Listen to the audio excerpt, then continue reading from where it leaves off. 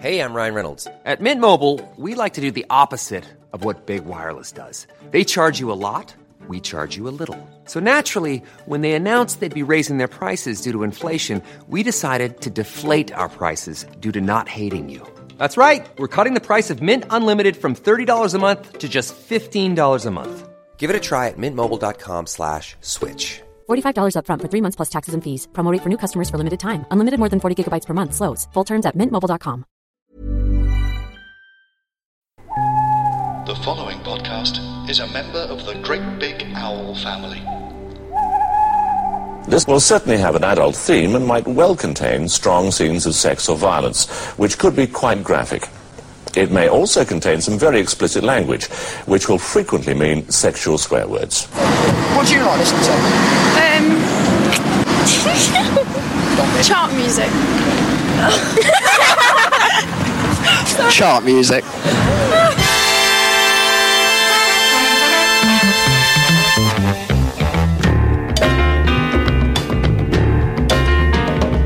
It's Thursday night. It's 29 and a bit minutes past 7. It's May the 25th, 1978. And I, Al Needham, and my compatriots Taylor Parks and Neil Kulkarni are loving the polyester look of this episode of Top of the Pops. Hey up, you pop-crazed youngsters. Welcome back to part 3 of episode 54 of Chart Music. Let's not fanny about. Let's rejoin the episode in progress. I must decide how to go. Is she mine? I want to know. If you think long, you think wrong. So don't think too long. I said I must decide how to go. Is she mine? I want to know.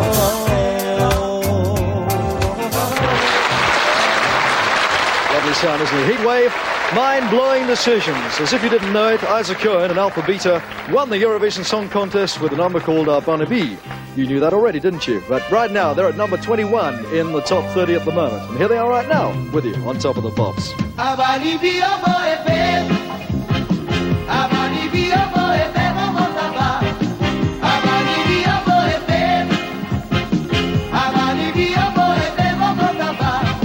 Blackburn, alone in front of a wash of colour, tells us, in case we didn't know, that the next single won this year's Eurovision Song Contest.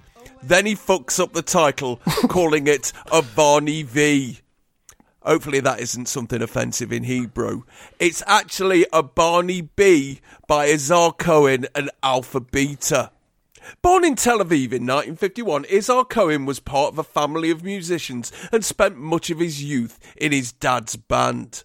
In 1970, he did his Israeli national service and honed his musical skills in the Lahakat Hahanal, the Ensa of the Israeli army. In 1978, he teamed up with the singing group Alpha Beta for Israel's Song for Europe with this song, which was picked out to represent the country after the head of their Eurovision committee stated openly that it was the only entry that wasn't cat shit. And last month, in Paris, it became the first Eurovision winner from outside Europe, winning by 32 points and battering Baccarat, who were representing Luxembourg, and Cheryl Baker, who was in Coco. In the wake of that Eurovision win, an English version of the song was recorded, put out on Polydor, entered the charts at number 27 a fortnight ago, and this week it's up 5 places from number 26 to number 21. Well, chaps, more Euro nonsense here. Yeah. 1978. Another year of controversy in Eurovision land, unfortunately. The rule that everybody had to perform in their native language had been put back in place, which so enraged Bjorn Skifs of Sweden that he planned to sing it in English on the night, and then he changed his mind on stage, forgot the Swedish lyrics, and bust it with some gibberish that we wouldn't have known anyway. More importantly, of course, when it became clear that Israel were going to win, most of the Arabic stations who were broadcasting the contest pulled the plug, with Jordanian TV showing a picture of some daffodils to fill the time, and Jordanian Terry Wogan announcing that the second place country, Belgium had actually won. If there's any Jordanian listeners out there, I'm sorry to break the news to you.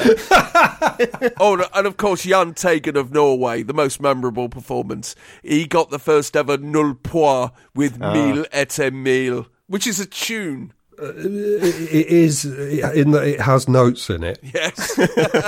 I mean, this is obviously, lower than TK Disco. Yeah, this is SJ Disco. This is barely even a fairground ring toss prize. I would rather have had a goldfish with 3 days to live, or a mirror with Starsky and Hutch on it, or a soft toy that's too big to carry around the fairground for the rest of the night. But it is catchy. Yes, it really is. That main hook is just insistent enough to get you, which is usually enough for a competition where the struggle is to remember anything you've just heard. Yes, definitely. Also, it stands out in the lineup of turkeys that was the Eurovision Song Contest 1978 because it's the only one that sounds faintly exotic. It's not Schlager and it's not chanson. It's got roots, albeit distant roots, in Jewish music, and that's enough to make it stand out, sound a little bit more interesting, a bit of sort of Middle Eastern flavour in a 2-hour banquet of mayonnaise. Basically, it's Zum Gali Gali with its flares on, looking for love. Yes. Work on the land by day, boogie by night, and it is better than the fucking Swiss entry. I'll give it that. The Hebrew version of the song, of course, was aired on Top of the Pops a fortnight ago, but we're being treated to the English one here. But the lyrics are entirely different. The version we're getting here is essentially saying love is skill, but the original is fucking dark as fuck. When we were children, we would love in secret. Who were we nice to? Only uncles and aunts. And the poor girls suffered. Those sweethearts, they'd just get beaten up. And what we really felt, we whispered in the Bet language. Because a Barney B is essentially I love you in the Hebrew version of Pig Latin. Right. And not I want to be a polar bear, as some people thought it was. Christ, that is bleak. Yes. It might as well have ended with the line, at least this winter we eat. Or something like that. Jesus. Although it is really fucking catchy. It's catchy without being nursery rhymish, which is a good trick for a Eurovision song. And the lead singer, I mean, he's just a magnificent stallion of a man with a magnificent mane. He's really captivating. Yeah. Taylor, here's another addition to your band Chirpy Human Cerberus, isn't it? Yeah, he is a bit, yeah. It's ours here. It's a Uber Keegan. Yes. Yeah, it is. I wish I'd known about all these Eurovision shenanigans, though, because Eurovision just was not a thing for me. Oh, it was for me. In 78, I think Eurovision becomes a thing for me much later with Bucks Fizz. And I mean, I was aware of Brotherhood of Man, but only really via Top of the Pops in the chart. But Bucks Fizz, that was the first Eurovision I remember watching where I wanted the UK to win, and I was really glad that they did. Yeah. Eurovision before that, at this period, maybe it was just on too late. Yeah, that's the thing for me, because Eurovision was really important in my life, because it was one of the few Saturday nights where I was allowed to stay up until almost 11 o'clock. Yeah. Yeah, midnight Central European time. All right, look, I've got to be honest. I did my bit. I went and watched the 1978 Eurovision Song Contest. Well done, yes! From Paris, with Serge Gainsbourg in the audience. Wow. Although, he always looked half asleep anyway. And it is a strange affair. Did he say, I want to fuck Angela Ripper? I want to fuck Leon Zitron, the presenter of this, who speaks perfect English with a Swedish accent, even though he's French. Wow. But it was a strange affair all round. Like, late 70s France is a funny place anyway. Like, a lot of tired-looking men in flared suits smoking fags in the rain. Everyone's a bit too used to the taste of £5 wine and has no energy left to philosophise. They just, you just wear wear a cream Macintosh while raising one eyebrow with your mouth hanging open. Then make yet another film about a bourgeois housewife who becomes a prostitute and likes it. How many of those films are they going to make? But it's all on YouTube in English, so you get the benefit of Wogan and his twinkly Irish wit. Like the introductory film, they've got some scenes of Paris in it, and when Notre Dame comes on, he says, "The bells, the bells." It's a good one, Terry. Then they show a shot of the moon, and he says, "It may well be a French moon, but I'm not taking any chances." By gum, it is. What? See, that's how you earn the big bucks. He's not bitter, Wogan, here, is there? No, he's... By this point. He's just... later on in his Eurovision career, he'd start off all twinkly, then as soon as the votes came in and it was obvious we weren't going to win again, he'd get really bitter. Yeah. I know. It's like, Terry, you're Irish. Yeah, precisely. No, he's on this one, he's just enjoying du vin, and he's pretty chilled. I don't think he's really that bothered. No. It's like he was trained into being bothered by this, and at this point, he's on a jolly, you know. And it's pretty much what you'd expect from 1978. All the male singers are in bell bottoms, like flares at the bottom, but so tight at the top, they're all bunched up around their doubtless bright red briefs, you know. There's empty seats in the theatre with all the house lights way up high.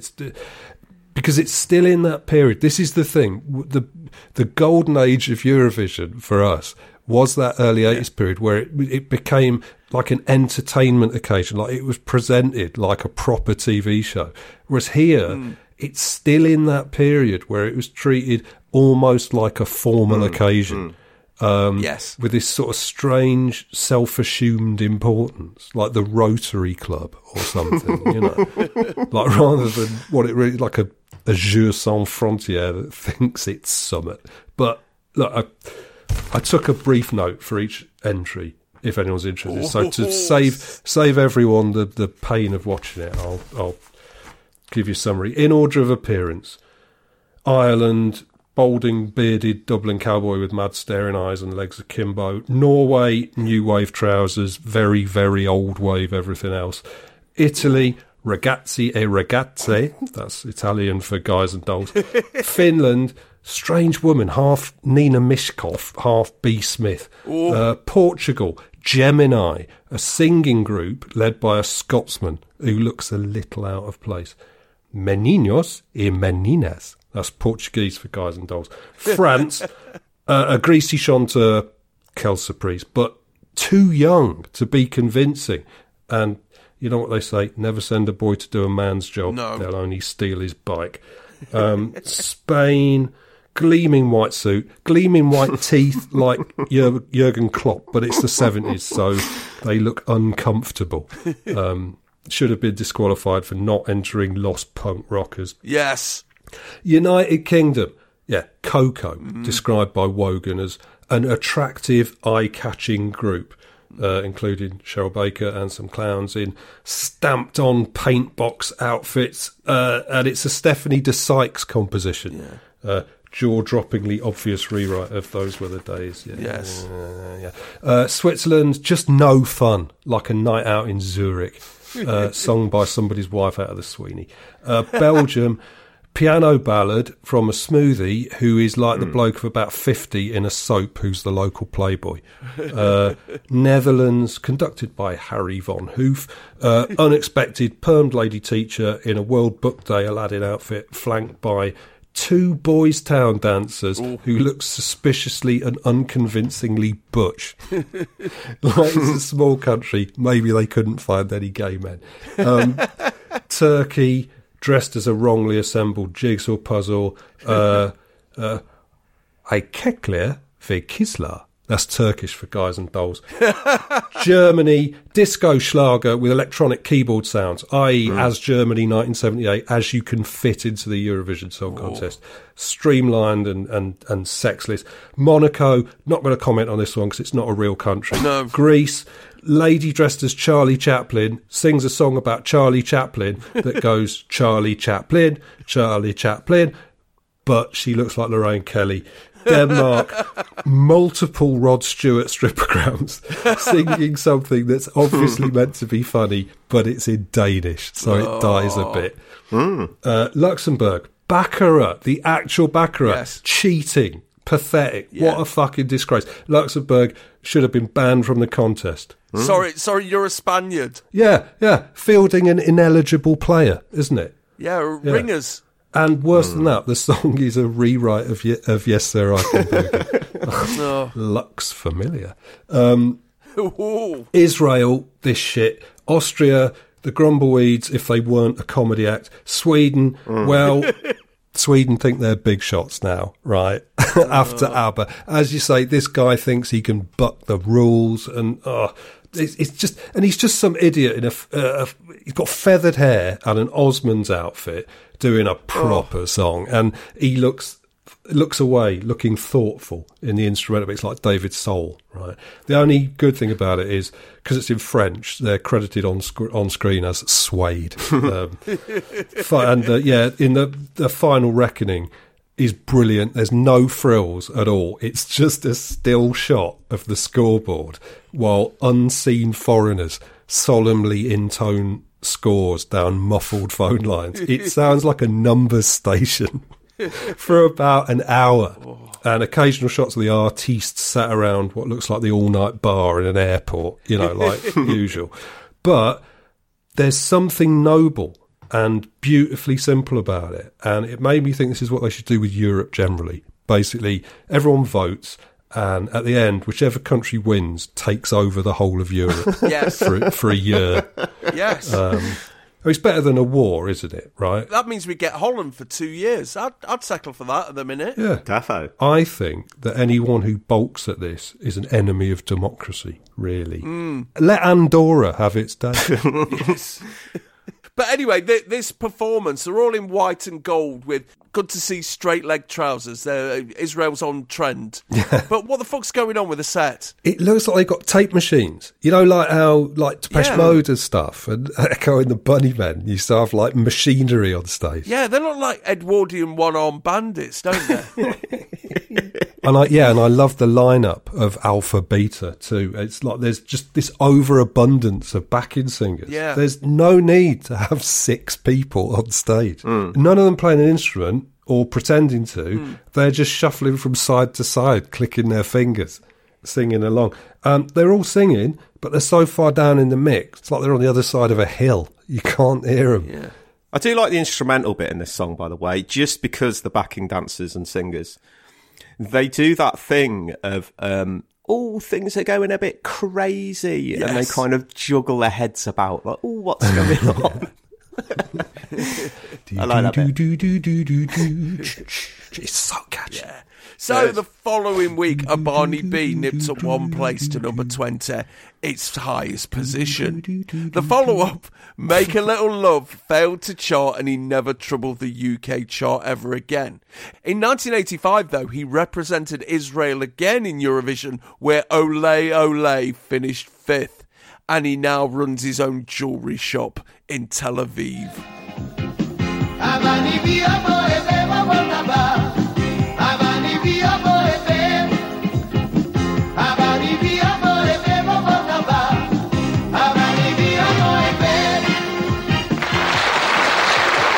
Isaac Cohen, Alpha Beta and Bunny B, and I actually spotted that one as the winner for the Eurovision Song Contest, believe it or not.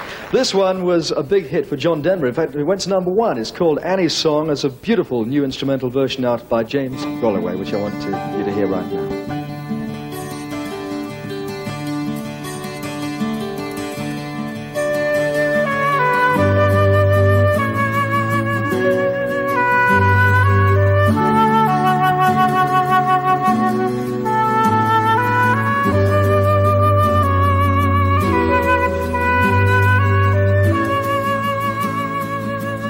Blackburn points out that he knew that song was going to win Eurovision, actually, before fucking up another intro when he introduces Annie's Song by James Golloway.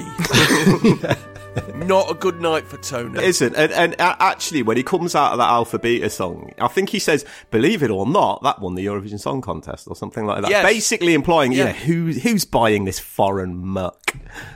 Born in Belfast in 1939, James Galway was the son of a flute player and shipyard worker father and a pianist and mill worker mother who took up his dad's instrument and joined a fife and drum corps at the age of 9. By the age of 11, he was a genuine prodigy, having won the Junior, Senior and Open awards at the Belfast Flute Championships on the same day.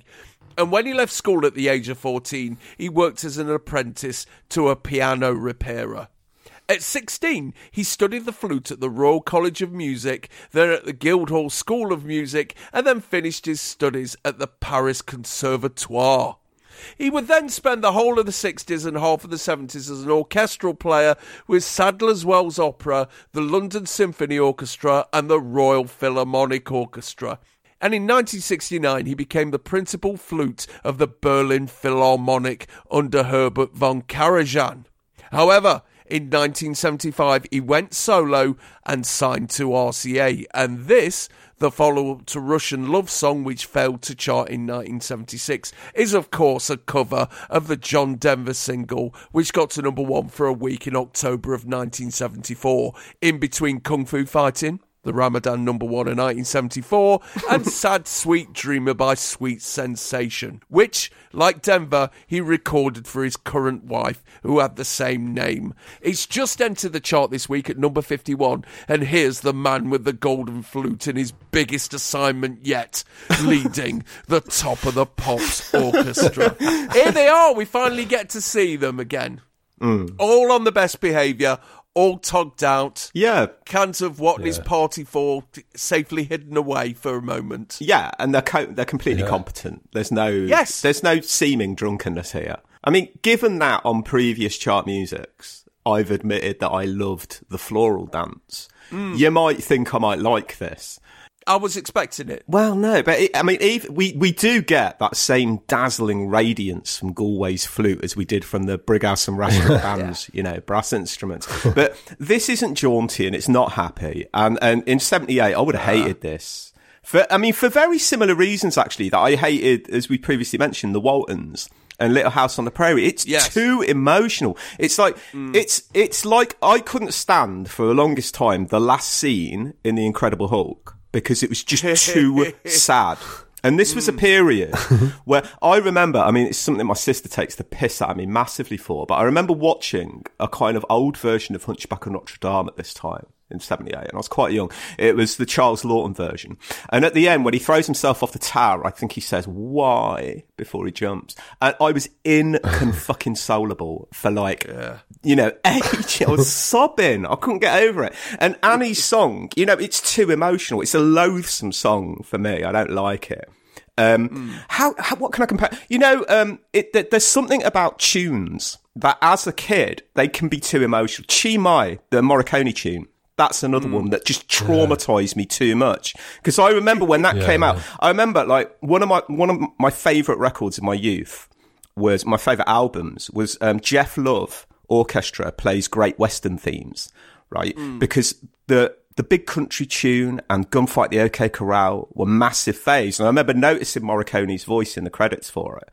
And Chi Mai just upset me too much. I was appalled that he was knocking out this tearful stuff. So this, although it looks like I should like it because I like things like the Floral Dance, no, it just reminds me of sadness. And it reminds me of fucking recorder lessons as well. At school, just 30 slobbery kids making a really shrill racket. And Galway, actually, Galway's one of those artists that we were bought albums by. We'd get a Galway album for Christmas from somebody trying to westernise us, I guess. and this one, it was the one that was most unfathomable to me, the Galway album, because it was all just dreary, slow shit like this. And, looking at this and listening to it, I just wonder, because there is this thing about James Galway that he's just this not this flute demon, but he's, there's something special about him. But what's special about him? What's special about the way he plays? Nothing. And I think that's probably like he sets fire to it or plays it with his teeth or his nose. If he'd played it with his nose, that would have impressed me. But there's nothing special about his tone. It's just, I don't know, it's just clear. And I guess that's why he's huge. He provides music to people who don't want any of the flim-flam of pop. They just want a nice tune. And it's, of course, the flim-flam that makes pop interesting. But as a kid, I would simply have been annoyed by this for starters, it's not fast. So I just wouldn't have liked that. Yeah. I mean, and his song was a slight nick of a bit of Tchaikovsky's Fifth Symphony second movement. It says here on Wikipedia. Citation needed. Yes, but that tune also provided the theme tune to the Paul Hogan show. So, a very, very valuable piece of work by Tchaikovsky there. Well done. And of course, this is one of his first public appearances since he was run over by a motorbike in Switzerland about 6 months ago and broke his left arm and both legs. Really? Yes. He's looking well. Yeah, I think the same bloke who was after Jazz Coleman in Iceland. What a music lover. This is horrible, isn't it? This is really horrible. This florid prick. He's got John Denver trapped inside that flute, feeding him on dried piss and Pontefract cakes. But I know from this distance, we watch the old Top of the Popsies, and the more variety, the merrier. But I sort of have to stand up for the kids of the day and say this is a fucking disgrace. And I don't like this song anyway, never have, because why would I, or anyone? And on the rare occasions that I do hear it, I'm always confused that it doesn't open with the line, "You came on my pillow," like in the Monty Python version, which is not very funny. It's on their Contractual Obligation album, which is largely barrel scrapings. And they do this weak 10-second gag where it says, "And now John Denver being strangled." And he goes, "You came on my pillow." But John Denver heard about this and complained and made them take it off the album. The complete fucking bellend. So fuck him. But this version is at least an improvement on the original just by virtue of having removed half the song, i.e. the lyrics. And that's the better half of the song to have removed, because can you imagine if it was just him reading out the lyrics as a poem? Come, let me love you. Let me give my life to you. Let me drown in your laughter.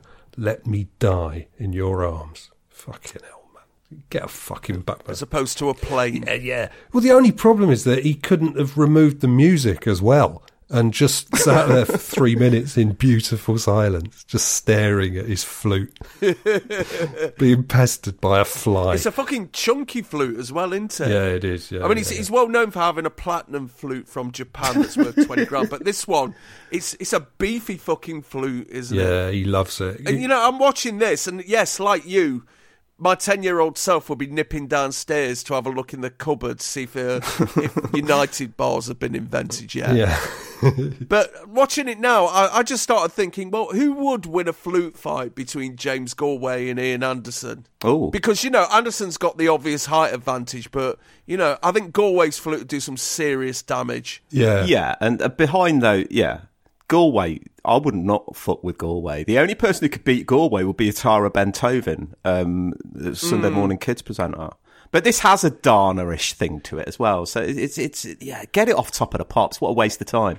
I am picturing the choreography of this flute fight looking like Luke Skywalker versus Darth Vader, right? Holding the flutes upright like that. But he loves it so much because it doubles as a marital aid. Like if he's too drunk to do his evil duty, he gets out some rubber bands and uses it as a splint. It's like what Arthur Negus used to do. Like he didn't want to miss out on the Antiques Roadshow Pussy Bonanza, but he was past a certain age in the days before Viagra, so he'd strap it to a Queen Anne candlestick, pewter. That's how he managed to father all those kids who went on to work with Ras Michael. Oh, fucking hell! Someone let me out of lockdown. This isn't healthy. The thing is with records like this, though, that, like, variety is the spice, don't get me wrong, but records like this, there is an implied snottiness and snobbery about pop, Not only in the people who are buying it, but I do just think, this, that the people who bought this is proper music. And Galway himself, I feel that there's a snobbery and a snottiness to this. It's not music that will coexist with the rest of pop music. It's music that gets in the charts and kind of looks around at what else is in the charts and just feels, this isn't really, this isn't proper music. This is proper music. And that includes the people who buy it. So a lot of instrumentals that get into the 70s charts are very much like that. For people who like, a proper tune simply played without any of the nonsense. Well, the nonsense is the nice stuff, It's for people who grade music on how much it is like the still surface of a lake. Like as soon as anything happens, that's just spoilt it. Yeah. Do you know what I mean? But as it is, like however offensive this is to the ear, it's even more appalling to the eye. And there's no excuse, right? Because plenty of older, uglier people have been on Top of the Pops and made it cool in one way or another. The issue is not that it's not just that he looks awful, it's that he's chosen to look like this, right? Because I can forgive him the nervous, confused look because he's probably not used to working with musicians of this calibre. No. But there's no excuse for thinking, I've got to go on Top of the Pops, so I'll turn up looking like an unkempt loner, well known to the local police.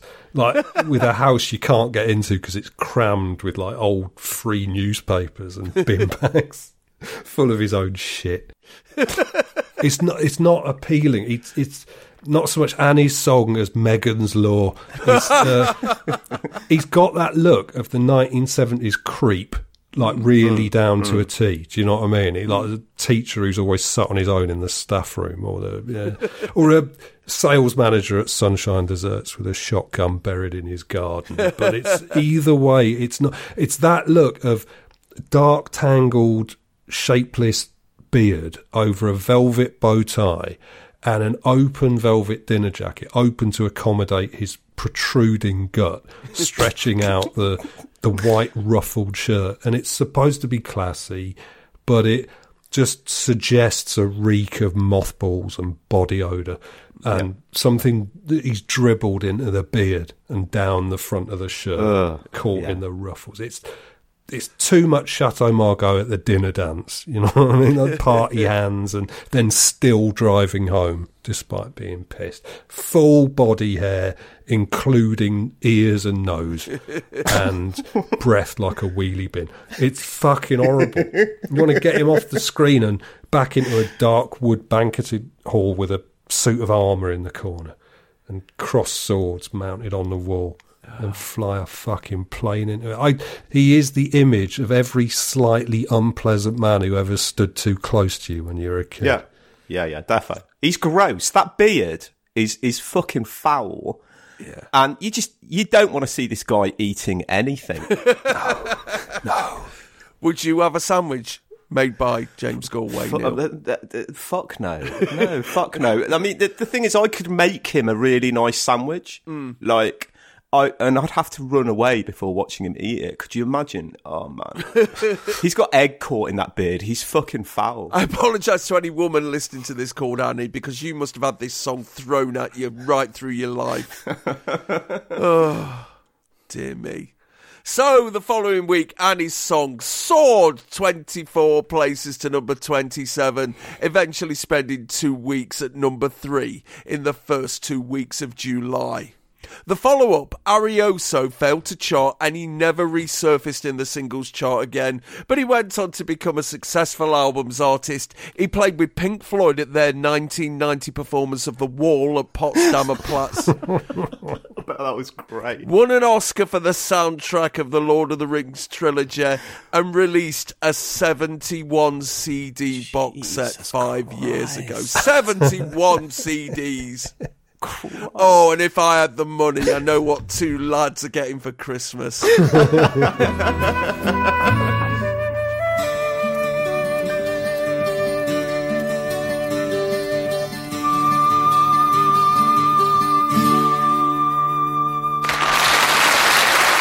time, isn't it? James Galway there and Annie's Song, and Johnny Pearson and the Top of the Pops Orchestra looking absolutely immaculate tonight. Slight change in tempo at number 29. This is Thin Lizzy. She's my mediator, screw operator you will never see. She'll see you later, no one dare disobey your leader. Blackburn gives a shout out to Johnny Pearson and the TOTPO before taking us back to the rock with Rosalie by Thin Lizzy. Formed in Dublin in 1969 when Phil Lynott and Brian Downey left the band Orphanage to team up with Eric Bell and Eric Rixton, who was an original member of them, Thin Lizzy named themselves after a comic strip about a robot girl which appeared in the Dandare in the 50s. They were almost immediately signed to EMI for the one-shot single The Farmer, which only sold 283 copies, but they were picked up by Decca at the end of 1970 and relocated to London, where they recorded their self-titled debut LP, which also sold poorly, despite regular airplay from John Peel on Radio 1 and Kid Jensen on Radio Luxembourg. After dropping to a three-piece and marking time by teaming up with members from the band Elmer Fudd to record an LP of Deep Purple covers, they supported Slade and Suzi Quatro on their UK tours, only to discover that Decca had released their cover of the 17th century folk song Whiskey in the Jar as a single behind their back. But after it got to number 1 in Ireland, it went all the way to number 6 in the UK in February of 1973, giving them their first Top of the Pops appearance. However, the year ended badly when Bell walked out of the band due to health issues and being fucked off with the music biz, and he was briefly replaced by Gary Moore, who left a few months later, and by the time their deal with Decca was up, they were reduced to a two-piece. After picking up two guitarists, Brian Robinson and Scott Gorham, and signing a new deal with Phonogram, they continued their run of 6 flop singles after Whiskey in the Jar, but in March of 1976 they put out their 6th LP, Jailbreak, and the lead-off single from it, The Boys Are Back in Town, went all the way to number 6 in July of that year. This single, billed as Rosalie/Cowgirl song, is the lead cut from their next LP, which comes out next week, Live and Dangerous. It's a version of their 1975 single which failed to chart and was recorded at Hammersmith Odeon last year. It's also a cover of the 1972 Bob Seger track that was a whinge about Rosalie Tremblay, the music director of the Ontario radio station OKLW, who wasn't playing Seger's records at the time, but Lizzy have turned it into a song about a woman that Phil Lynott wants to cop off with. It entered the charts at number 45 a fortnight ago. A Top of the Pops appearance got it up to number 40, and this week it soared 11 places to number 29. And here's a repeat of their performance from 2 weeks thence. This confused the fuck out of me because it's a performance of a live single, but it's different to the version they released 3 years ago with the Cowgirl song bit at the end. But this is the version I fucking want because the riff on that is mint. Yeah. And as far as I know, their recording for Top of the Pops is the only version of it available, unless, of course, you know better. The recorded version, when they don't do it live and they do it in the studio, is a tight as fuck kind of Stonesy thing. But this is, it's rawer, it's better. And Phil barely has the breath to do it. But God, after Galway, fuck me. I practically, stood up and cheered when this came on. What a band Lizzy were. I fucking love Thin Lizzy. My daughter's got me heavily back into Thin Lizzy in recent months. Good girl. She has a lovely way of not caring about, she don't care about albums or discographies much. She's brilliant at finding those ace £5 triple CD comps in supermarkets. Ooh. And she found one, of Thin Lizzy, which is perfect because you basically get 40 odd songs without having to trawl through the discography. And Lizzy is just so wonderful. They were always around when I was a kid, just by dint, of being popular, being Irish as well, had a big part of it in Coventry as well. But I think at that age, I don't think I would have appreciated what a great songwriter Phil Lynott truly is. And you know, that they remind me in a sense of Zeppelin in that their rhythm section is key, and it's the one part of Lizzie that never changes. It's always Brian Downey and Phil. And you know, he's one of the most underrated drummers ever, I'd say, Brian Downey. So they've just got this solidity of sound. Because they get bored of just doing rock music, Thin Lizzy are always slipping away from it to a certain extent. They've got these mad songs like Mexican Girl and Randolph's Tango, but it's always like really, really convincing. You know, when Phil does Irish stuff, he does it really convincingly, you know, unlike anyone else. Things like Black Rose, I love. And he has this Mannix type thing of overstuffing lines with lyrics, but he always does it so brilliantly. His bass playing's always infectiously funky. The dry studio sound of rock in the 70s, there's barely anyone better doing it than Thin Lizzy, I think. I think they've suffered a little bit by being characterised by the big hits, in a sense, like Jailbreak and Whiskey and, you know, Dancing in the Moonlight and things like that. But there's so much more of them. And already, for me, instantly, they are the best thing on this show by far, so far. Yeah. You know, so I've loved Thin Lizzy. And this performance, after Galway in particular, it's just glorious. Phil Lynott's imagination with his writing, with his songs. I actually think as well that as we're pushing towards the 80s, I know this is 78, but that whole period from here actually until the early 80s, with things like Waiting for an Alibi and Chinatown and Killer on the Loose and Trouble Boys and Hollywood, Lizzy go into the 80s really strong. Really, really strong. And they, you know, they vaunt that period really, really well.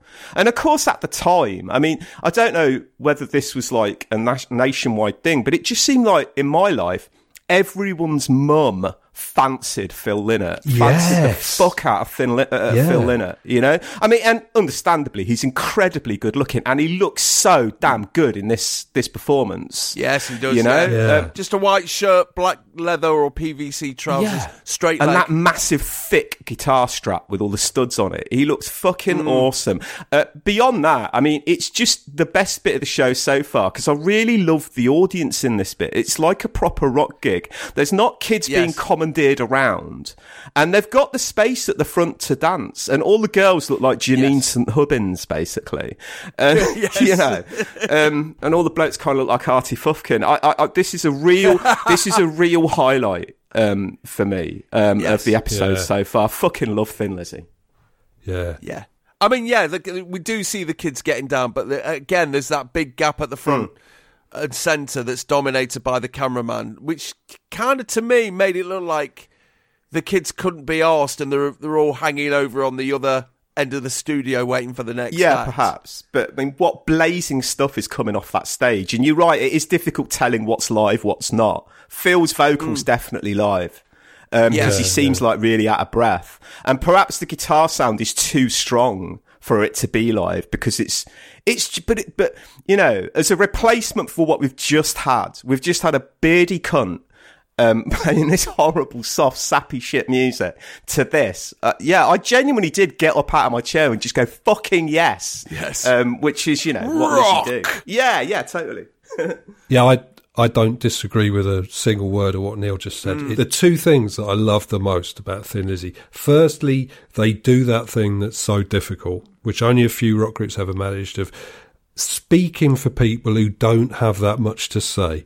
Do you know what I mean? Like the Who did it, but in a different way. It's like you got an audience of mostly young lads who didn't really know how they felt or how to express it.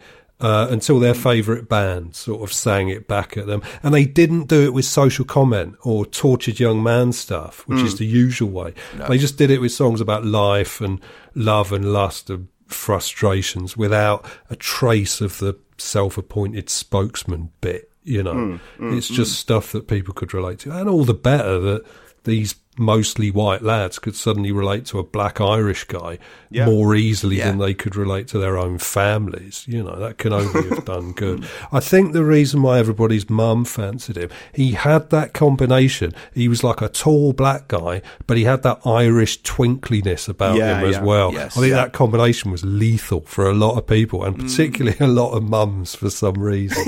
I don't know why. And the other thing I love about him is the way that they played, in that it was really hard rock, but with this balletic lightness of touch. Like it's like 50-ton titanium robots like skipping and somersaulting. There's that little trip you get in the backbeat, and just the neatness of everything, even through a haze of booze and God knows what. It's almost like a feminine touch. It stops these records, which are to some extent celebrations of masculinity, sounding boorish or lumpen. You know, they're very dainty in their way, which makes no sense, but it's precisely what makes them so great. I mean, their relationship with their own machismo was quite interesting. Do you know what I mean? Like, you had Scott Gorham, who looks like Rapunzel with a Les Paul. Who to me was the most American-looking person I'd ever seen in 1978. And then you get like the cover of the album Fighting, which is one of my favourite album titles ever, where it's just a picture of them in an alley trying to look hard, holding bits of lead piping, and the word fighting over and over again down the sides. But this is their appeal, that they were sort of laddish and leering and leery. But it was humorous enough, with a light enough touch to be really charming. I mean, just to interject, I mean, with that light touch, because I mean, when I think about finding my way back on that album, the way Phil goes fighting, it's humorous. You're not getting they're not copping an attitude. It's just really lovely and fluid. Neil, can you do the early and the late albums? I only do the 5 middle albums, really. I've only got the 5 middle albums, from Fighting to Black Rose. No, the early ones I don't bother with. The late ones I need to bother with, I suspect, because I've not got around to them. But the 5 middle ones are sweet as. But I mean, the thing is, you know what you're saying about macho-ness? All you need to do to kind of realise how special it was, what Lizzie did, is listen to any cover of them. Because when I think of like Metallica's cover of Whiskey in the Jar is one of the most appalling things you will ever hear in your life. And Hetfield just doesn't get it, obviously, because he's a fucking thick bastard. Yeah. But he just does not get it, you know? And if you try and play Lizzie songs in that balls to the wall metally way, no, you're not getting it. There's a fluidity, there's a ripplingness to their music that I think virtually everyone who's ever copied them never gets. Yeah. Yes. And also it's that charm, that twinkly charm, that lets them get away with so much, because they were like the poets laureate of it was acceptable in the 70s. You know what I mean? There's such a warm, benevolent feel comes off Thin Lizzy in a weird way, however loud and brutal they could be. Well, of course, you know, you look at their output and it's loaded with really dubious stuff, things which have since fallen foul of shifting conceptions of where the safety cordon should go, you know, around sleaze. A concept which would have meant nothing to Thin Lizzy, because that was what it was to them. Like the whole point was they were sleazy and naughty, you know, that was the thing that they did. But they get away with it because I don't think a well-balanced person could actually object to any of it. It's just, there's just a lot which makes you go, you know what I mean? But it's so deeply set into their modus operandi and their sense of purpose, in a way, that it's just, there's always a bit of a wink behind it. You know what I mean? Yeah, but putting out Killer on the Loose while the Yorkshire Ring is still about, I mean, a bit much. Yeah, they weren't living in the real world. But a lot much. They weren't living in the real world. Yeah, and more often than not, Phil uses his songs. I mean, he puts characters in his songs. They're stories, a lot of his little songs. Something that was beyond a lot of the heavy rock brigade at that time. You know, in a few years' time, this type of music is going to be colonised by a different type of band. But the fluidity and the gorgeousness of Lizzie's music, it kind of gets lost soon. But even in the 80s, even with big gated drums and 80s effects, it's the strength of, I mean, I can't believe I'm saying this because I used to not give a fuck about songwriting, but obviously it's important. And Phil's songwriting, he's a fucking genius. He's majorly underrated. And I think him and Brian Downey, it's one of the greatest rhythm sections ever. Those old Lizzie records need listening to again. I think they've been forgotten about to a certain extent in terms of they've been turned into those 3 or 4 big hits and people don't dig into them enough. They're ripe for rediscovery, Lizzie, I think. Yeah, it's that subtlety to it. I mean, you wouldn't piss in a bottle and hurl it at Thin Lizzy. It doesn't. You're not inspired to do that by this music. No. And this performance is fucking great. Like, they don't do a lot. They just communicate that combination of charm and menace really well. And also that shiny, reflective scratch plate on Phil's bass, creating absolute havoc under the studio lights, like flashing and flaring every time he holds it at a certain angle. It's like he's playing a lighthouse. And also, what's stuck in the headstock of his bass? Is it a fag? You know, people used to put a fag. People, like, it's not lit if it is, but you know, people used to put a lit fag in the headstock of their guitar or bass, which I've never understood, because a fag burns down in the time it takes to play, at least the time it took to play a song in the 70s, right? Especially if you've got a wind machine on stage. There's a clip of Pink Floyd playing Dark Side of the Moon, and Roger Waters has got a fag burning away on his headstock, which is surely the height of stupidity when you're playing a 40-minute song cycle. And it's like, just as it begins, I'll just like have one drag on it and just put it in there, and it'll be all right. Don't do roll-ups. They tamp themselves out, don't they? That's true. Yeah. It doesn't look like a roll-up, though. It looks perfectly cylindrical. Fucking idiot pop star.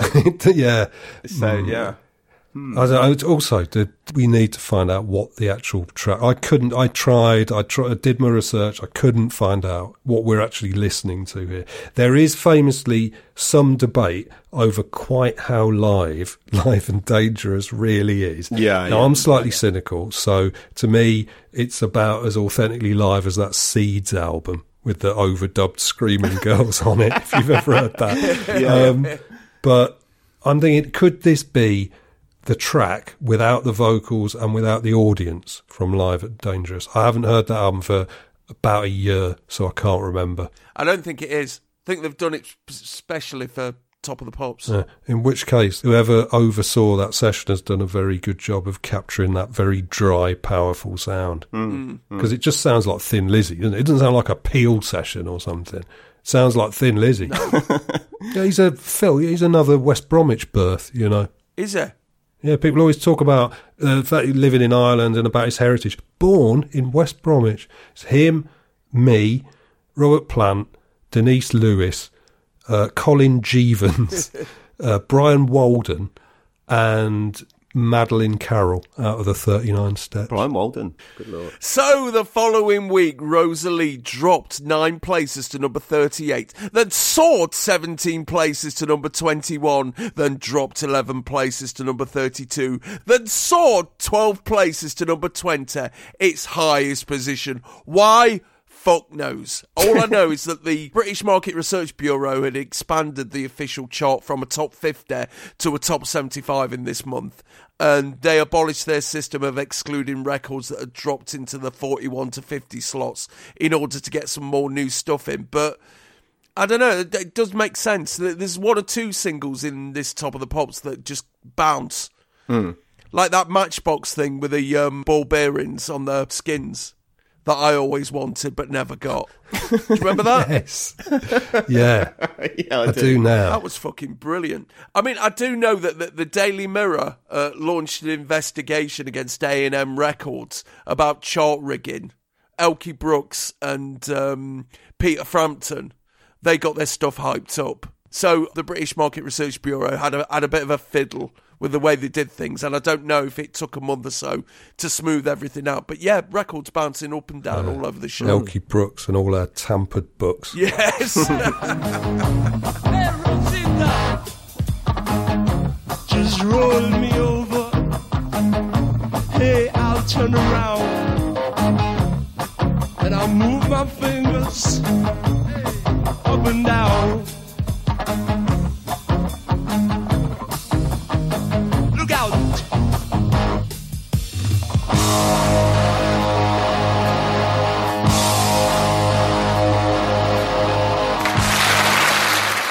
I'm Mark Haynes, and for the last 32 years, I've been a fan of professional wrestling. My friend Pete Donaldson from the Football Ramble, he hasn't. But in our podcast, Wrestle Me, the two of us subject the greatest spectacle in sports entertainment, WrestleMania, to the kind of rigorous scrutiny that ruins it entirely. GQ called Wrestle Me enrapturing. Shortlist said it's beautiful, and it's a hit with common people too, with well over 400 5-star reviews on iTunes. Wrestle Me, available from all good podcast providers.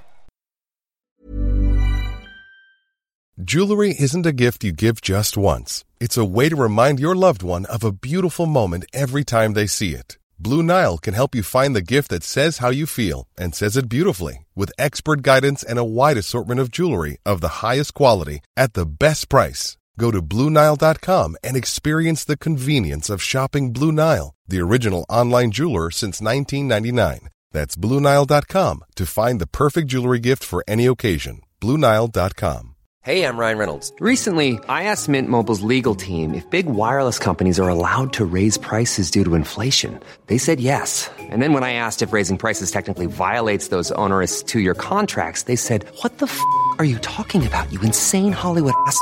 So to recap, we're cutting the price of Mint Unlimited from $30 a month to just $15 a month. Give it a try at mintmobile.com/switch. $45 up front for 3 months plus taxes and fees. Promo rate for new customers for limited time. Unlimited more than 40 gigabytes per month. Slows full terms at mintmobile.com. There it is, that's the number 29 sound here on Top of the Pops. The sound of Thin Lizzy and Rosalie. The Bee Gees writing some fantastic records at the moment, aren't they? And from the film Saturday Night Fever, here's Tavares and More Than a Woman, number 7 this week.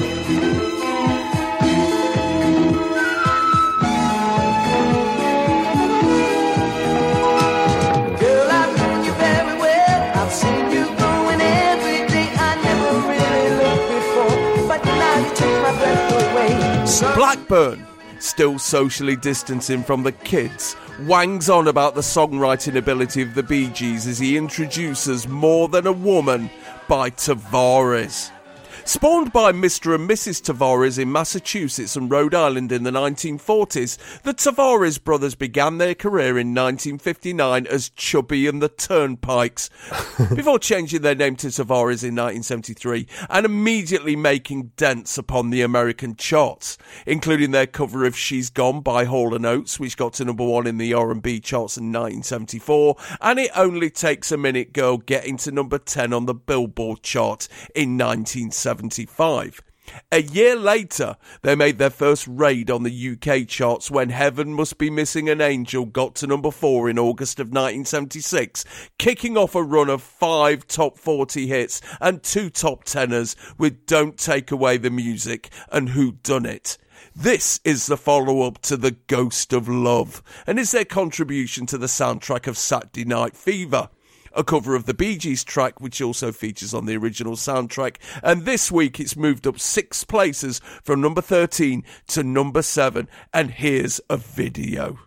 And quite an impressive video by 1978 standards, isn't it? Loads of split angles and whatnot. Yeah. You know, we see various members of the band in different corners of the screen, and then, you know, the woman comes out and she demonstrates that, yes, she is more than a woman because there's 5 of her. Yeah, and the band in bizarre outfits, and they're not the first soul band we've seen wearing them either.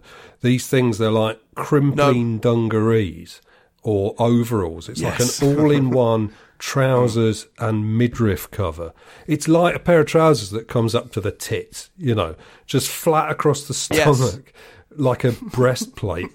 It just stops just at the point where you can show off your wing-collared shirt and chunky tie. And they really are abominable. There's no buttons or zips or anything. It's just like an animal suit, like a stiff onesie. It's not even flattering to tall, well-built black men, which is really the test of bad tailoring. No. And I think it's the same outfits that we saw. Was it the Stylistics wearing in the chart rundown. It was just a picture of them on the chart rundown. Except, as if it wasn't bad enough, theirs were yellow. Like banana yellow, like Maplin's Surplus. It was the Webb twins, Chris Andrews, and the Stylistics.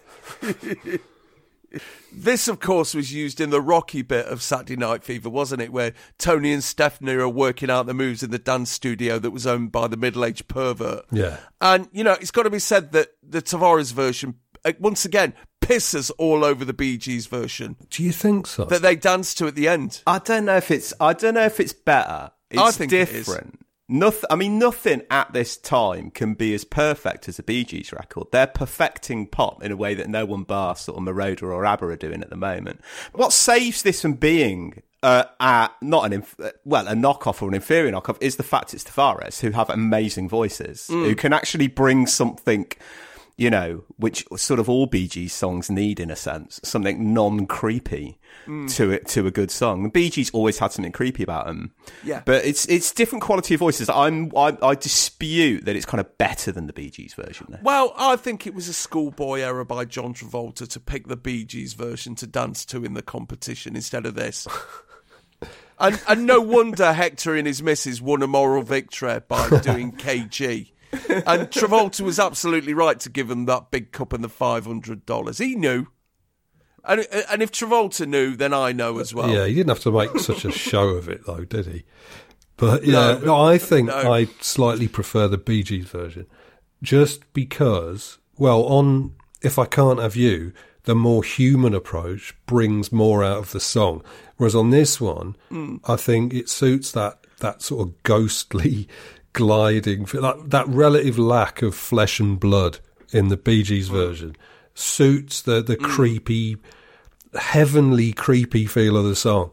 Perhaps it comes down to the fact that the opening lines of this song are so Ed Stewart-Tastic that I'd rather hear them drifting in from a floating cloud than sung by a recognisable human being. I mean, again, like The Real Thing before, Tavares are a soul group who've gone disco, but it's been a smoother transition for Tavares, hasn't it? Yeah, definitely.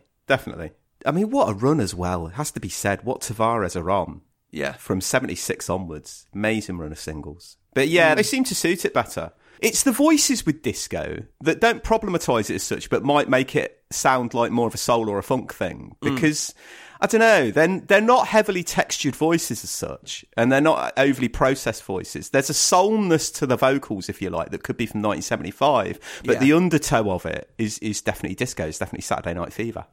The film's been out for just over 2 months in the UK and is still packing them in. It's currently running alongside The Goodbye Girl, High Plains Drifter, The Wages of Fear, The Last Dinosaur, Looking for Mr. Goodbar, Confessions of a Lusty Housewife, Camp on Blood Island, Plague of the Zombies, The New One-Armed Swordsman, and The Pawnbrokers, of course, spelt Porn. That's a good film. One-Armed Swordsman's a blinding film. Oh, yeah, it's a fucking great film. But I mean, this is the love theme from Saturday Night Fever, like the unconsummated love theme. And I think that those forced, lingering gazes and embraces slightly undermine the song in a way. Because if you're just listening to it, like the simplicity and let's face it, the banality of the lyrics doesn't matter. Whereas when it's an accompaniment to a very soft focus close-up of two faces gazing into each other's eyes, it becomes a bit too annoying. Or spinning each other round. Yeah. I had no patience for any of that. No. I mean, Saturday Night Fever was a fucking weird vehicle to put John Travolta in, since they were trying to angle him as the latest heartthrob. It's like they're saying, hey, girls, come and see John Travolta be racist and violent. He's ever so dishy. Oh, and you can't see it if you're under 18 because he tries to rape his love interest in a car and get kicked in the bollocks. It was a real shock to me when I first watched Saturday Night Fever. It's such a bleak film. Yes. In lots and lots of ways. You know, and the dance sequences obviously then take on this kind of radiant hope that the rest of the film doesn't have. And I didn't know, of course, at the time that, you know, Nick Conn, one of my favourite writers, is what this is based on, one of his articles. But the bleakness of it is still quite startling to this day, because we all associate Saturday Night Fever with two things: the film and the look of John Travolta, but also, of course, that soundtrack LP. The soundtrack LP reveals none of the bleakness, in a sense, like from the front of it, or the participation of the Bee Gees in it. But the film, when you watch it, God, you don't come away from it dancing, you come away from it quite depressed. Yes. It's quite a depressing, bleak film, Saturday Night Fever. And I really do like it. I think it's a really good film with a fantastic soundtrack, but it's good because of its bleakness. I think if I'd have seen it at the time, it would have been really, really startling to me. Yeah, you're right, because when I was that age and there were films going about that I obviously couldn't see because I was too young, I used to imagine what they'd be like. And I think I got Saturday Night Fever is a film about a bloke who's really into disco, and he goes to discos all the time. And it's great, and he does nothing else but go to discos. And then at the end, he gets into that pose and he just goes, disco, yeah! And that's the end of the film. And that would have satisfied me deeply as a 10-year-old. Yeah, first of all, what's funny about Saturday Night Fever is, it's based on that what's it called, the tribal rights of the new Saturday Night, by Nick Cohn. And he knew nothing of disco or New York City. He had to write about it, and he just made it all up based on his own experiences of the mod scene in London. Yeah, it's a mod film, isn't it, Saturday which Night is Fever? why it's basically a very slightly more downbeat Quadrophenia. And yet this is the holy text of New York disco, this film and that piece of writing. For all we know, it could just be a pile of old mints, but it's a great film, if just because there's so much fascinating stuff in it to gaze upon. Like, it's old New York and old freedoms and old miseries, and John Travolta's peculiar relationship with heterosexuality. And it's like a grand tribute to everything we can't do anymore, like being in big crowded rooms, the thrill of the crowd. I don't mean that we can't do anymore because of the pandemic. I mean, just because we're old and fucked, But there's a few things in it that great. Like the fact that, everyone in the whole film is basically awful. And I sort of like films like that, but I'm never 100% sure how awful you're meant to think they are.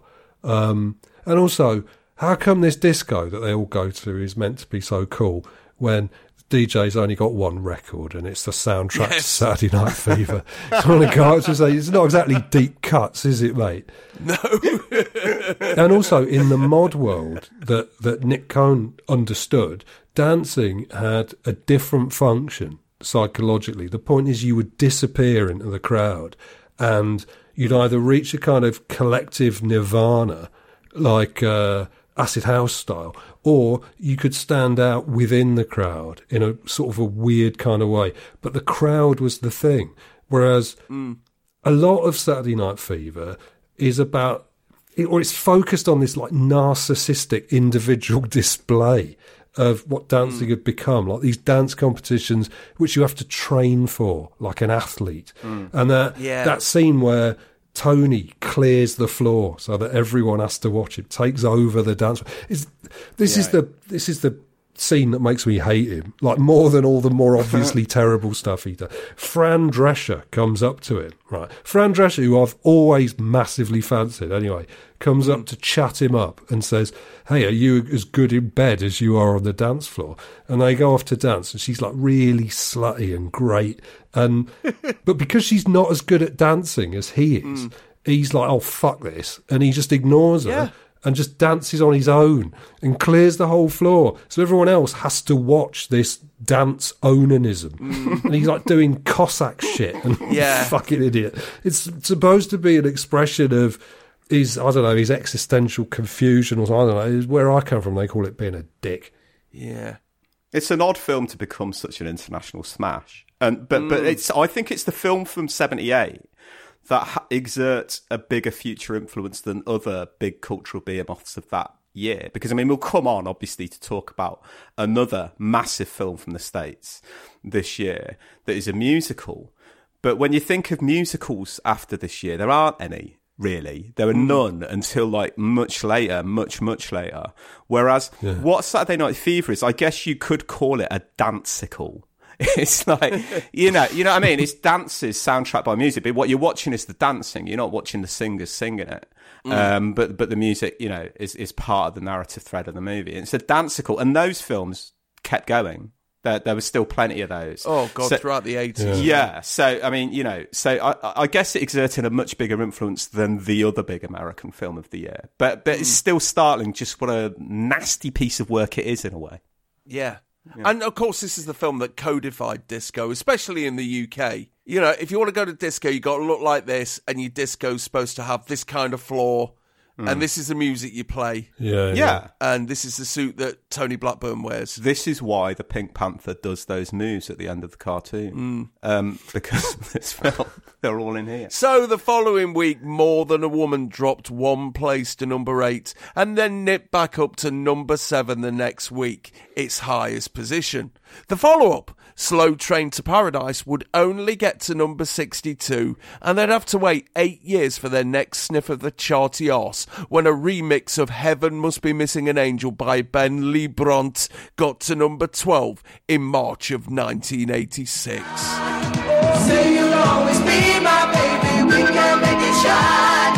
We can take forever, just a minute at a time. You are more than a woman. There it is, that's the number 7 sound there from Tavares. It's called More Than a Woman. I think that's going to be my favourite along with the Von Ellerman this week. Right now, Never Say Die, that's the brand new one from Black Sabbath.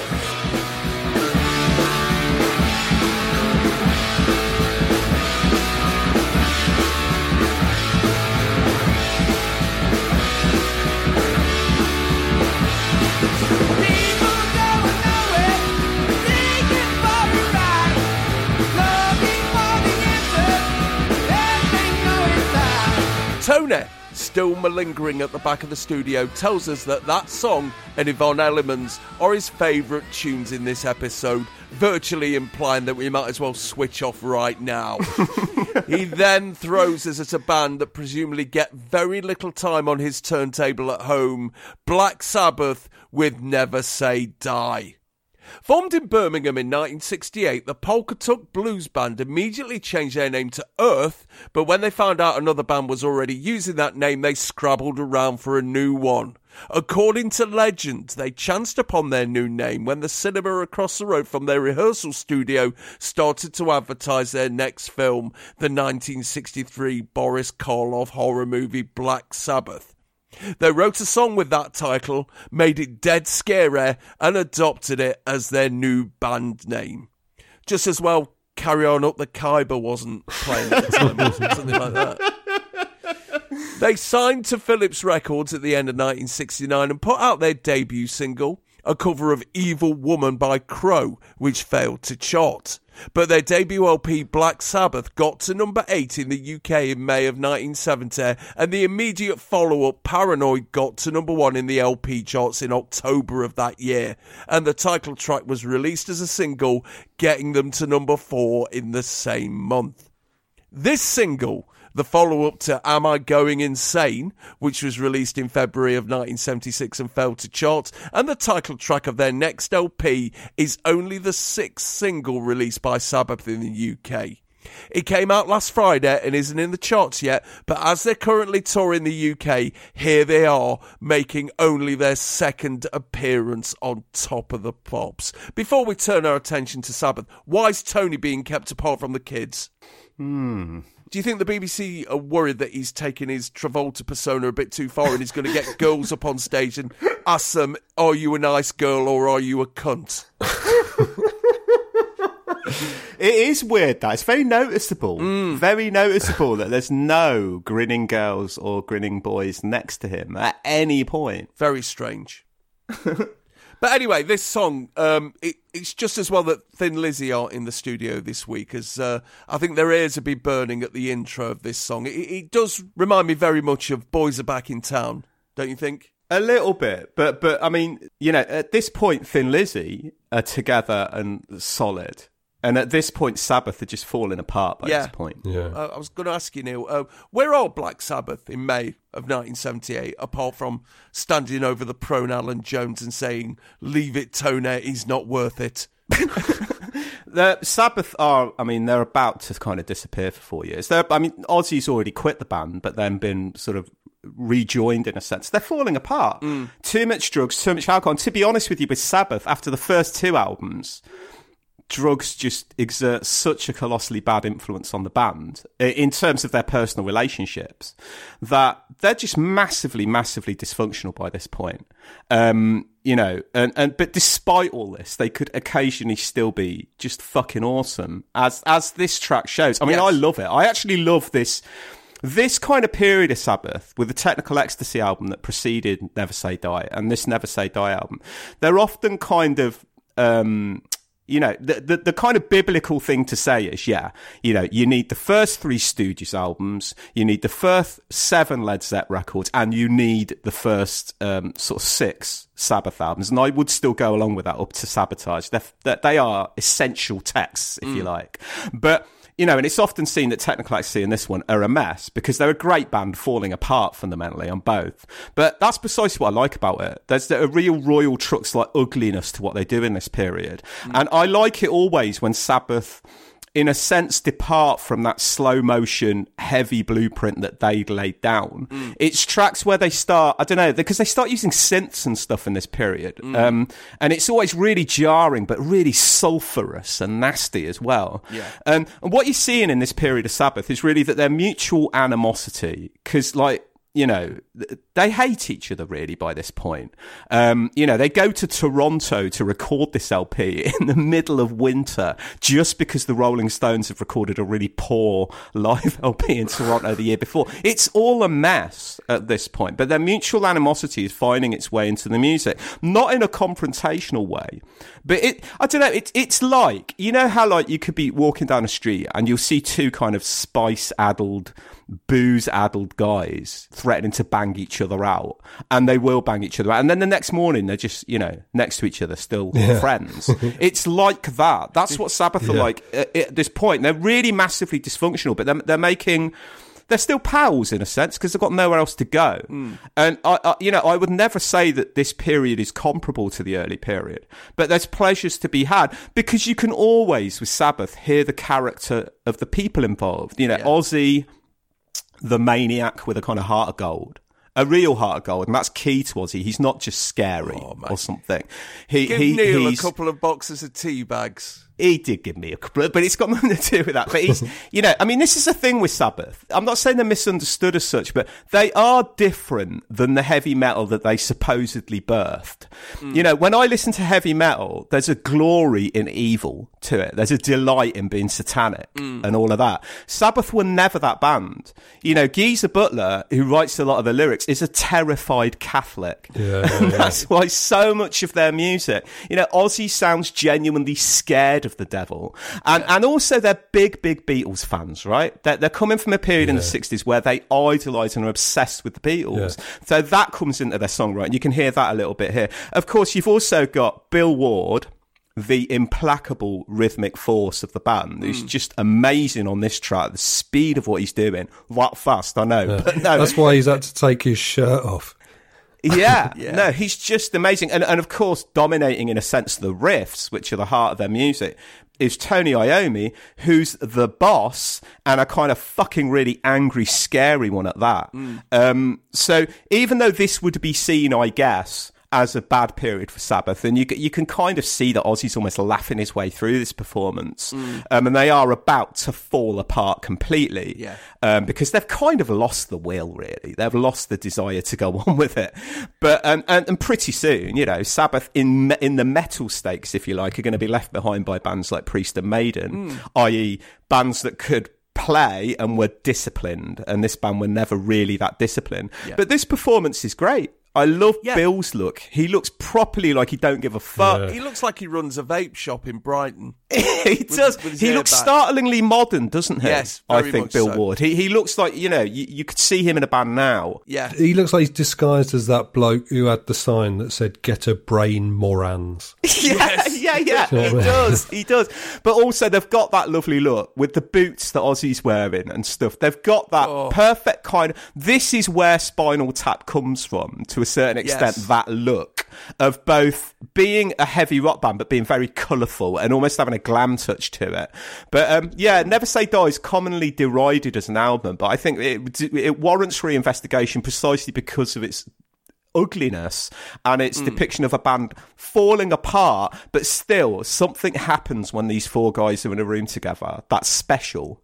And even in this Top of the Pops performance, you get that powerfully, I think. Yeah, I'd never heard this song before, and if you'd have played it to me without visuals and said, "Oh, this is from 1978," I'd go, "Oh, this is one of them Nawabba." This is one of them new wave of British heavy metal bands who are copping a lick off Sabbath. Yeah, but what you don't get, you see, with Sabbath ever is any kind of twin guitar virtuosity. No. Or any of that kind of... there's little fantasy in Sabbath's music. It's mainly depressing and dark, but also just shot through with a real sappy innocence and love that makes it really cherishable. I just think they're such a... Lizzie were one of the highlights of this show, and I think this is the sort of second big highlight for me. Yeah, I always feel like it's almost like metal skipped a generation, or Sabbath skipped a generation. If you listen to like that new wave of British heavy metal stuff, it sounds more like they grew up listening to Deep Purple and stuff like that, where there's almost like a progginess to it. Yeah. And it's like you hear Sabbath much more in more recent metal stuff, where it went back to the roots of just sludge, in the best possible sense. Yeah, I feel a sort of weird tribal local cultural identification with Sabbath and understanding. I can't explain it, but there is some peculiar thread there. You know what I mean? It's like I'm dangling from it, and then some way along there's Ozzy and every other flat vowel chip munching subhuman from the workshop of the world, which is Birmingham, not to be confused with Worksop, which is the Birmingham of the world. But I do feel it, even though I didn't grow up a metal fan, but 3/4 of my middle school were obsessed, and Ozzy was a god. So I grew up hearing that music as a soundtrack, in the same way that I grew up with the charts as a soundtrack, right? Yeah. And even if I didn't necessarily like it all, I didn't necessarily like what was in the charts, I heard it. And, in the same way that I would go back to the charts at the time when I was a little bit older and discover, actually, I did like much more of it than I thought at the time. Same thing happened with heavy rock. But that sense of local connection only happens with the Sabs, right? Not really with Duran Duran or Dexys or ELO or any of the other good groups to come out of Birmingham or the West Midlands. It's just Sabbath. I can't explain it. There's just something about the sort of wall-eyed, insistent misery of it. But good-natured underneath. You know what I mean? No, that's it. Because whenever I've seen Ozzy live or Sabbath live, with songs like this, I mean, like you said, that first track, Black Sabbath, that they ever did, is still properly a terrifying bit of music because of Ozzy's vocals and stuff. But whenever I've seen him do it live or Ozzy doing it live, he doesn't get a pained expression on his face. He claps constantly when he plays live. He's all about getting the crowd going, you know what I mean? And there's that odd mix with Sabbath that, definitely they could not have come from any other place. They could not have come from any other place than Birmingham. When you sit in certain parts of Birmingham, when you sit in a pub in Birmingham, for instance, and you look out the window and you just feel encased in concrete, like the concrete goes to the sky and you can't see a fucking lick of green anywhere. That's the Sabbath sound, and they could not have come from anywhere, regardless of whether Tony Iommi's industrial accident affected his riffing or whatever, because he had to have those bits of plastic on his fingers. They have to come from Birmingham. Definitive Brum band, I would say, and something that Birmingham are, in a good way, proud of. I mean, where I work was opened by Tony Iommi, and although he's my least favourite Sabbath member, but did you just punch it or something? No, I wouldn't trust anyone who didn't like Sabbath in a way.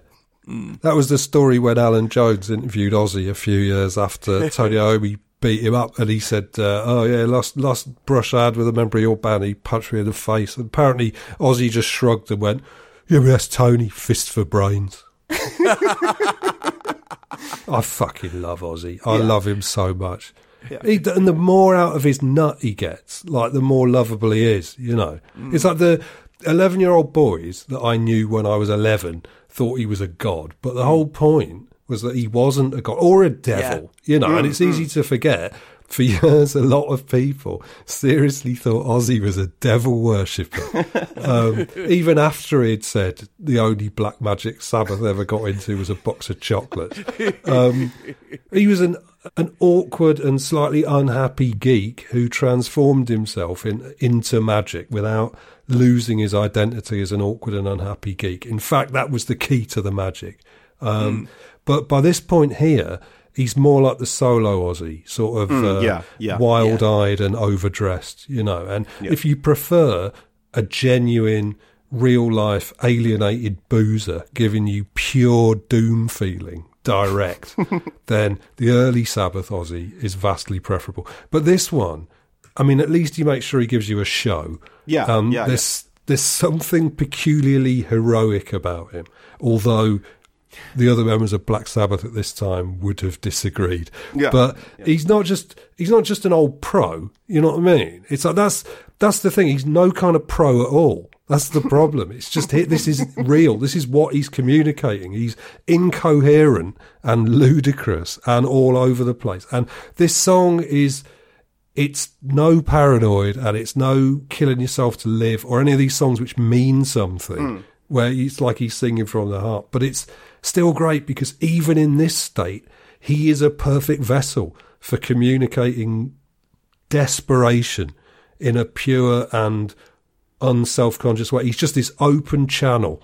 And, you know, who can gripe that nowadays that channel is closed and he's all showbiz? Because fucking hell, it nearly killed him. Well, quite. You know what I mean? Yeah. And at this point, I mean, he's already wearing T-shirts that say Blizzard of Oz on it. I'm not saying he's, you know, already conscious of the fact that he's going to be a solo star pretty soon. And solo Ozzy is different than Sabbath Ozzy. Yeah. But, you know, it's that voice. It's that pitiable whine that he's got. He's one of the all-time greats. And this band are one of the all-time greats. This is their kind of like, this is where I depart company because I'm not interested in Dio-era Sabbath or anything like that. Nobody should be. And the one thing that does piss me off about Sabbath is their later treatment of Bill Ward. But, so I'm quite doctrinaire about Sabbath. It is these first sort of 6, 7, 8 albums, but they're all fucking essential. And Technical Ecstasy and this one, they've got some really interesting shit on because they're one of those bands. They've been playing long enough. Whenever, like Lizzie, when they plug in and play, it's going to be interesting. Yeah. Why are they on Top of the Pops? Well, you know, when you sent me this episode out, I had no idea Sabbath were on it at all. Yeah. And it blew my fucking mind. Because I knew their 1970 appearance, wasn't it, for Paranoid, I think? Yes. But I had no idea that this even existed. It's a real mind blow from this period because there's not a lot of live footage apart from when they go on tour with Van Halen and that sort of starts getting filmed. But it's amazing. It is amazing, isn't it, that they did it? That they thought, it's amazing that they were asked. Because there's no reason for Top of the Pops to get them on because this song's not even come out yet. And it's amazing that they accepted. Yeah. You'd assume that, they'd be like Led Zeppelin, don't bother with singles, not doing Top of the Pops. It's beneath us. Are we going to get our Stonehenge in there? I think it's possible that someone at the record company made an advance to Top of the Pops because maybe they knew this album was going to be a hard push. Yeah. And we're like, you know, the prestige of having a serious rock band like Black Sabbath on your show could have come from that direction. I don't know. Can't imagine Tony Blackburn pushing for it. Well, you can see his reaction at the end, can't you? Yeah. So condescending. I think this is a really good song. I was quite taken aback by it and just gave me another prod to investigate Sabbath a bit more. Yeah. I've always shunned them. But as a pop-crazed youngster of 1978, I would have looked at them and gone, oh, fucking hell, don't they know it's 1978? I mean, Ozzy's got one of Roger Daltrey's cast-offs with so much fucking fringe in. Yeah. And when I watched this, my instant reaction was, Ozzy Osbourne is the dead spit in this episode of B. Smith. Yeah. Imagine if B. Smith was in a fucking metal band. How brilliant that would be. They call him Lag Basher. I'd wear a fucking Lag Basher t-shirt. And then because it's lockdown, I start thinking about recasting Prisoner Cell Block H with pop icons. And I've got a list here. Yeah. And I've made a pretty decent sort. So, Ozzy Osbourne, B. Smith. Mm-hmm.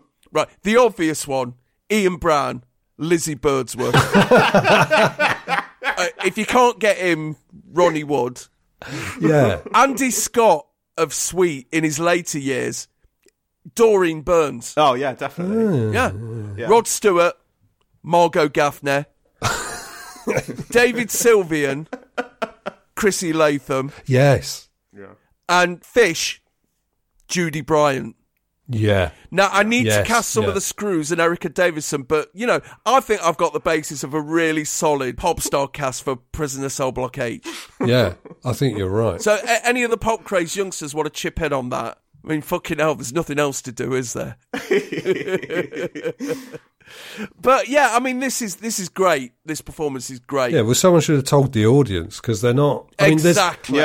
There's a few girls bopping like it's a disco tune. Yeah, and gassing on about lads and shoes and what they read about in Jackie that week. Yeah. And there's a couple of lads on the right-hand side wearing Mickey Pearce hats. Yeah, well, there's late 70s boys sulking because this is a bloody dinosaur band. There's one lad who's got short hair, black leather bomber jacket, white trousers and pumps. Yes, like hands, with his hands in his pockets, just fucking defiantly deep in his pockets. He's point blank refusing to lift the sole of either shoe off the ground because the Clash wouldn't have approved. He just ambles about, doesn't he? Like he's at a car boot sale, or he's poking a worm with his shoe.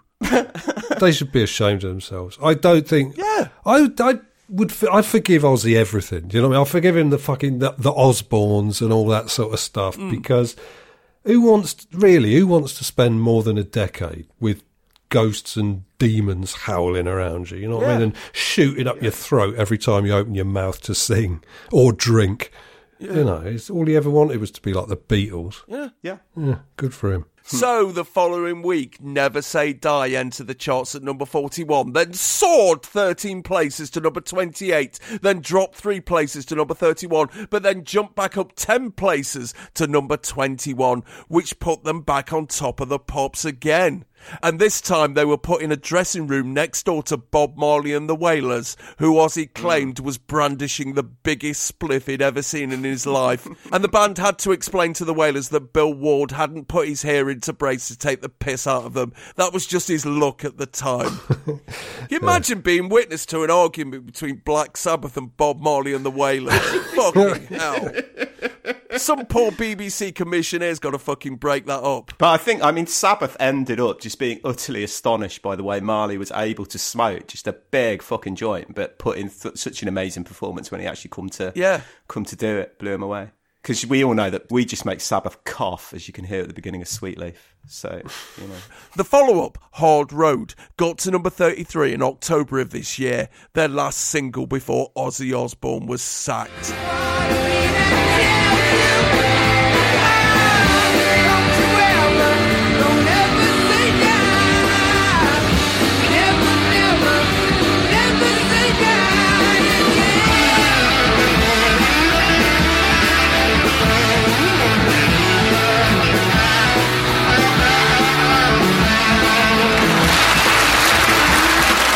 Oh man, it kills me to have to stop this part of episode 54 right here, but stop it I must, because we've still got a long way to go, and let me tell you, there are some very heavy hitters coming in the final part of this episode of Chart Music. So, let's all reassemble tomorrow. My name's Al Needham. On behalf of Taylor Parks and Neil Kulkarni, stay pop crazed.